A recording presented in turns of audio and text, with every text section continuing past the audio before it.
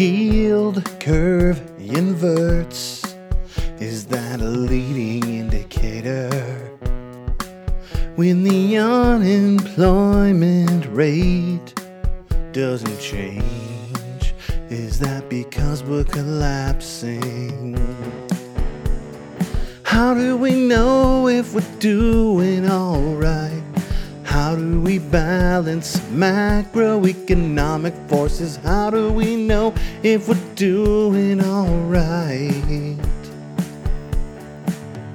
If economies are nothing more than measurements of the velocity of the exchange of currency, then what are we actually measuring? Where are we going? Why are we doing this? I think the World Bank is hidden underneath the Denver airport along with the lizard people, the reptilians, and the ghost of Elvis How Presley. do we know if we're doing alright? How do we balance macroeconomic forces? How do we know if we're doing